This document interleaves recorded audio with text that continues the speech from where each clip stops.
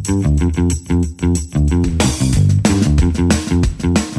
everyone. In this episode of the podcast From Research to Reality, I have extreme pleasure to interview Amit Sharma. Hello, Amit. The person who started from silicon design and went to managing all kinds of projects, from software, firmware, to hardware, and anything in between. But you started in 80s in Berkeley working on logic synthesis. Can you tell us about your start? Yeah, I have both my undergraduate degree and graduate degree from Berkeley. Started at HP after my undergraduate, then went back for my graduate degree. Worked with some of the best professors, faculty in the world at that time. They were not just leading their field, but creating new fields. My advisor, Professor Hodges, created the whole switch capacitor filter area. And I got a chance to work with Sanjivani, Professor Sanjivani and Newton on logic synthesis. That was a project. And it really was an incredible experience, Dihan, in terms of how do you organize R&D, create a galvanizing project. And back then, I don't know if you heard of MIST and Espresso. And then bring in cross-discipline people with different ideas from different parts of the world, and the collaborative, open environment that you then create. I would not have thought that that's how you do deep R&D. I always thought, you kind of go in a corner. But that Berkeley model that I learned about collaboration and make it as open, as inviting to as many people as possible, different ideas, it's an incredible model, and I think we saw that with the machine here in the last few years. So what did you do around logic synthesis? What were some of your So very specifically, once you have optimized logic into a multi-level logic, you have a graph, and now the challenge that I worked on was to map it into a technology, into standard cells that libraries, for example, we had in HP. That problem of graph coverage, of mapping standard cell library to a graph of logic is an NP-complete problem. And believe it or not, back then I used simulated annealing to provide that optimal implementation. And I used some techniques that we are talking about even now, such as tunneling, or what I called back then allowing illegal states, so you could actually hop across barriers. And then you took all that experience once you moved to HP and you applied it to laser jets and other technologies? That's right. That was an incredible privilege that in my early years at HP, I was asked to work with the laser jet division and designing a VLSI chip for the first laser jet that HP built. It was an incredible story, as you can imagine. The sales went through the roof. We were a test and measurement company, and suddenly we were shipping hundreds and thousands of these per month. And so the Boise LaserJet division, probably the most successful division in the history of HP, prototypical on how you run a division within HP, in terms of the culture, in terms of their success. And I really learned from them in terms of how do you get to volume and quality, at that kind of volumes. How do you get to quality? You have to design it in. You have to take every issue, you have to take it to root cause, and follow through, and really very good process control and process checks. The other key area that I think is very relevant is how do you solve problems like cost, getting to a lower cost. We wanted to get to a personal printer through engineering and through innovation. It's not just about supply chain optimization, even at those volumes. We were able to do that through integration. We built the first system on a chip in the industry. We went to Intel, we got the i960 core, we took all the logic on the board, put it all together into one chip, and it was one of the first systems on the chip in the entire industry to get the cost down. To get the cost of the shielding, to reduce the EMI down, we designed analog circuits like modulating phase lock loops and programmable I/O. And so there are ways to get costs down that do not require just supply chain optimization. Through engineering, through R&D, it's really an incredible. Compression was another area, data compression. We went to HP Labs, and we were able to get technology and IP transfer. And really, I think that's a model that we need to think about as we go into the future. And that wasn't the only breakthrough technology you've done. Moving from there, you went to implement x86 8-socket based machines. Right. Can you tell us about that? Yeah. So here, this was almost 14 years into my career at HP. And I was managing a large team with the LaserJet, and I just decided I've been in a component side of a system company. And at that time, we were just starting our x86 server BU. And I decided to join that BU to get in the system side of the business. And the challenge was very different. It was an OEM-based model, third-party chips, I/O cards, boards designed by third parties, somebody else's operating system. So the real challenge was they thought of the server as a PC basically turned on its side. But how do you get that enterprise quality? And that's where a lot of my learnings from the LaserJet division and from the VLSI side I was able to bring. Like, for example, using temperature testing, schmooing voltages and frequency to really find those corner cases, and using error checking and correction techniques. Where I was able to bring all of that into the x86 space. And we had tremendous success. We built the industry's first 8-socket x86 system, the first 6-socket, the first system to integrate a RAID controller on the motherboard. So achieved a lot of firsts in that x86 environment. But that hasn't stopped you to go higher and higher. So you moved from HPPA to HP Itanium-based systems? Right. From then, after the merger with Compaq, I moved to BCS, managing a PMO to really transition from HPPA to Itanium. Of course, the challenge there was complexity, right? I mean, we're our own operating system, our own chipset, our own design of the systems, I/O cards, storage solutions, the go-to-market, all of those areas were, how do you manage those across the geographies, across the globe, multidisciplinary. That was a big challenge. And what I learned through that process was that the value that the customers now, at that point were now seeing had really moved more and more towards this very complex software stack, right? The middleware, the application layers, the database layers. That's where the customers were really interacting with the ISVs. We were starting to move more into the background. The ISVs had account control. And really you could see the beginning of hardware getting more commoditized and value moving to software. So you did scalability of printer delivery, then you moved to scalability of x86, then you scaled up in Itanium, and then you finally decided to go into data. You moved on to Snapfish and scaling out. That's right. Yeah. So that was to be a continuation of that. If the value is moving to the software side, how do we get closer to understanding what the requirements are there? And I actually embedded myself into the Snapfish team. I sat with their IT department 2 or 3 days a week. Middle of the night, I went with them into the data center to debug issues.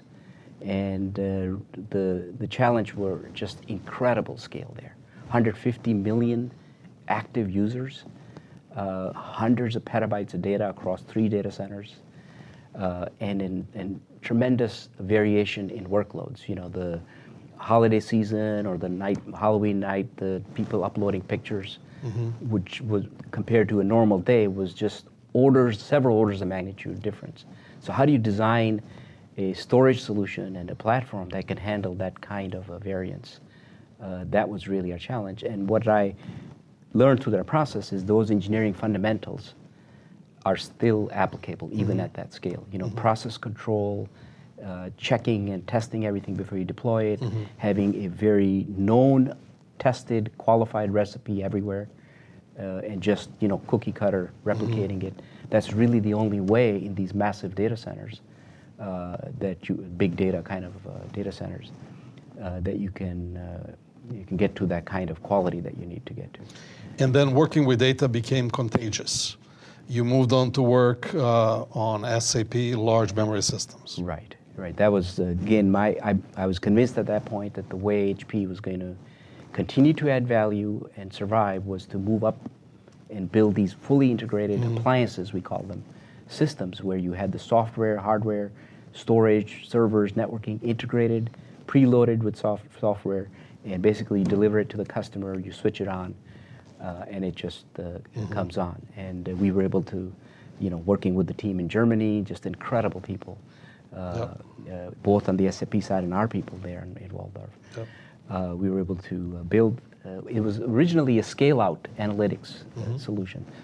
And, in-memory computing for analytics scale-out works, right? You can partition the problem, you can separate the data into columns, distribute it, do the aggregates in parallel. But trying to do transaction processing on the same data in a distributed environment, it was really impossible in the sense that the bottleneck between node-to-node communication, you needed memory that was much more resilient for transaction processing. And so we came up with the idea of HANAHawk, which was really SAP HANA running on a Superdome. Another incredibly successful, I think it's in the hundreds of millions of revenue for HP now, solution, and it's gotten us into that leadership position. And then you reach barrier again, and that open up your appetite even more. You mentioned in-memory computing. Right. And in order to get beyond these barriers, what did you do? I joined the Memristor team. And it was one of the best decisions I've made in my career, kind of a capstone project in some ways almost.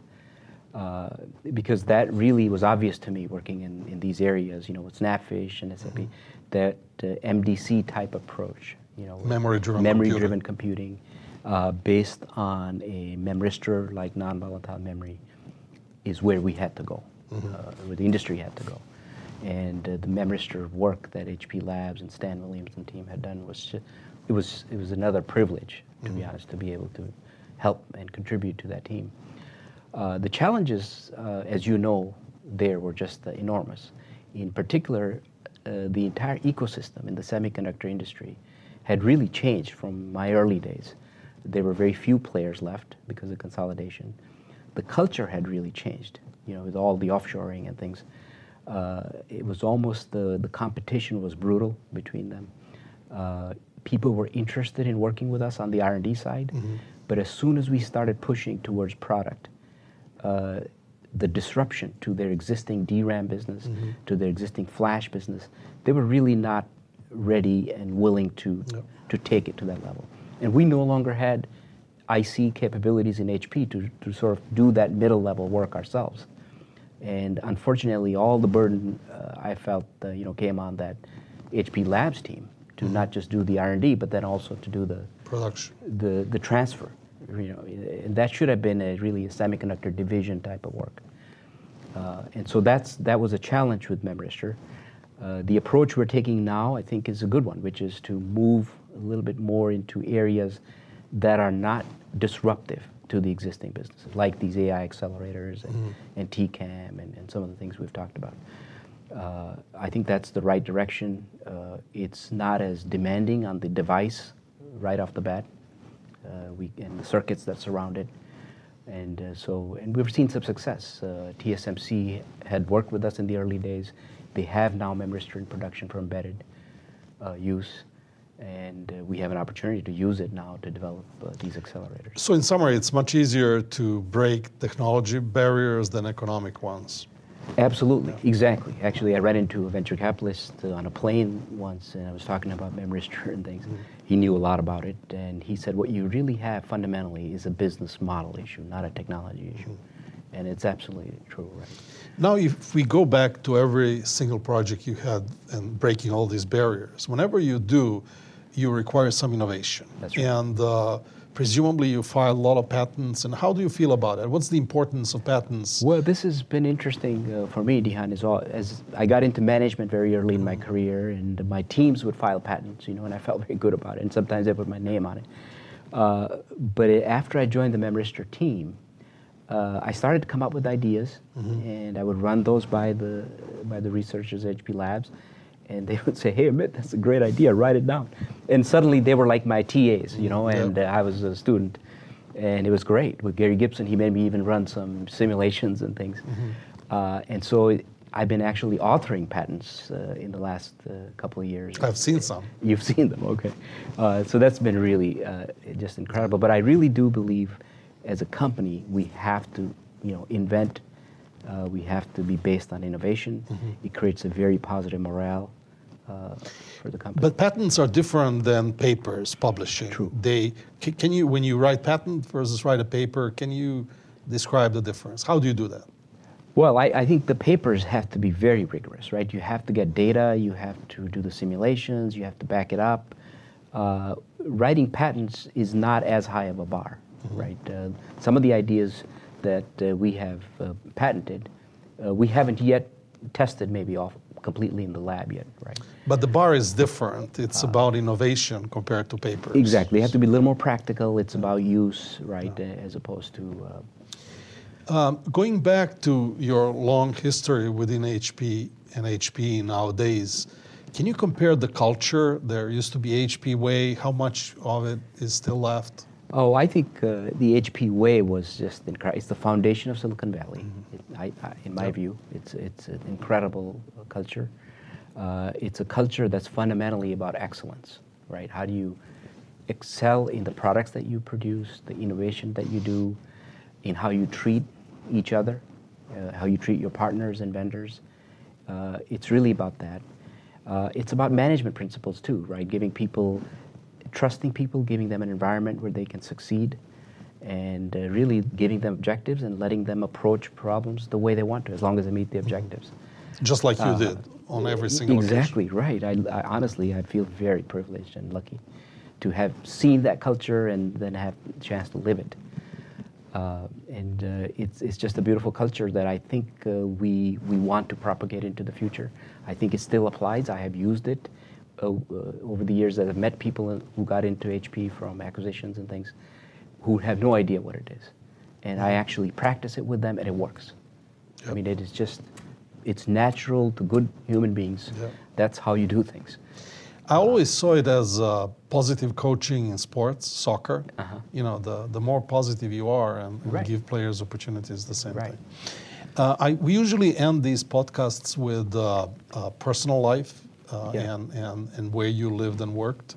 You started from Chicago area and now you moved here. You've been in Berkeley. Yeah. How do you compare these regions? I grew up in Chicago. Yeah. And when I first joined HP, to me, I saw a lot of those Midwestern values within our company in terms of, hard work ethic, a lot of focus on family, as well, community, giving back to the community.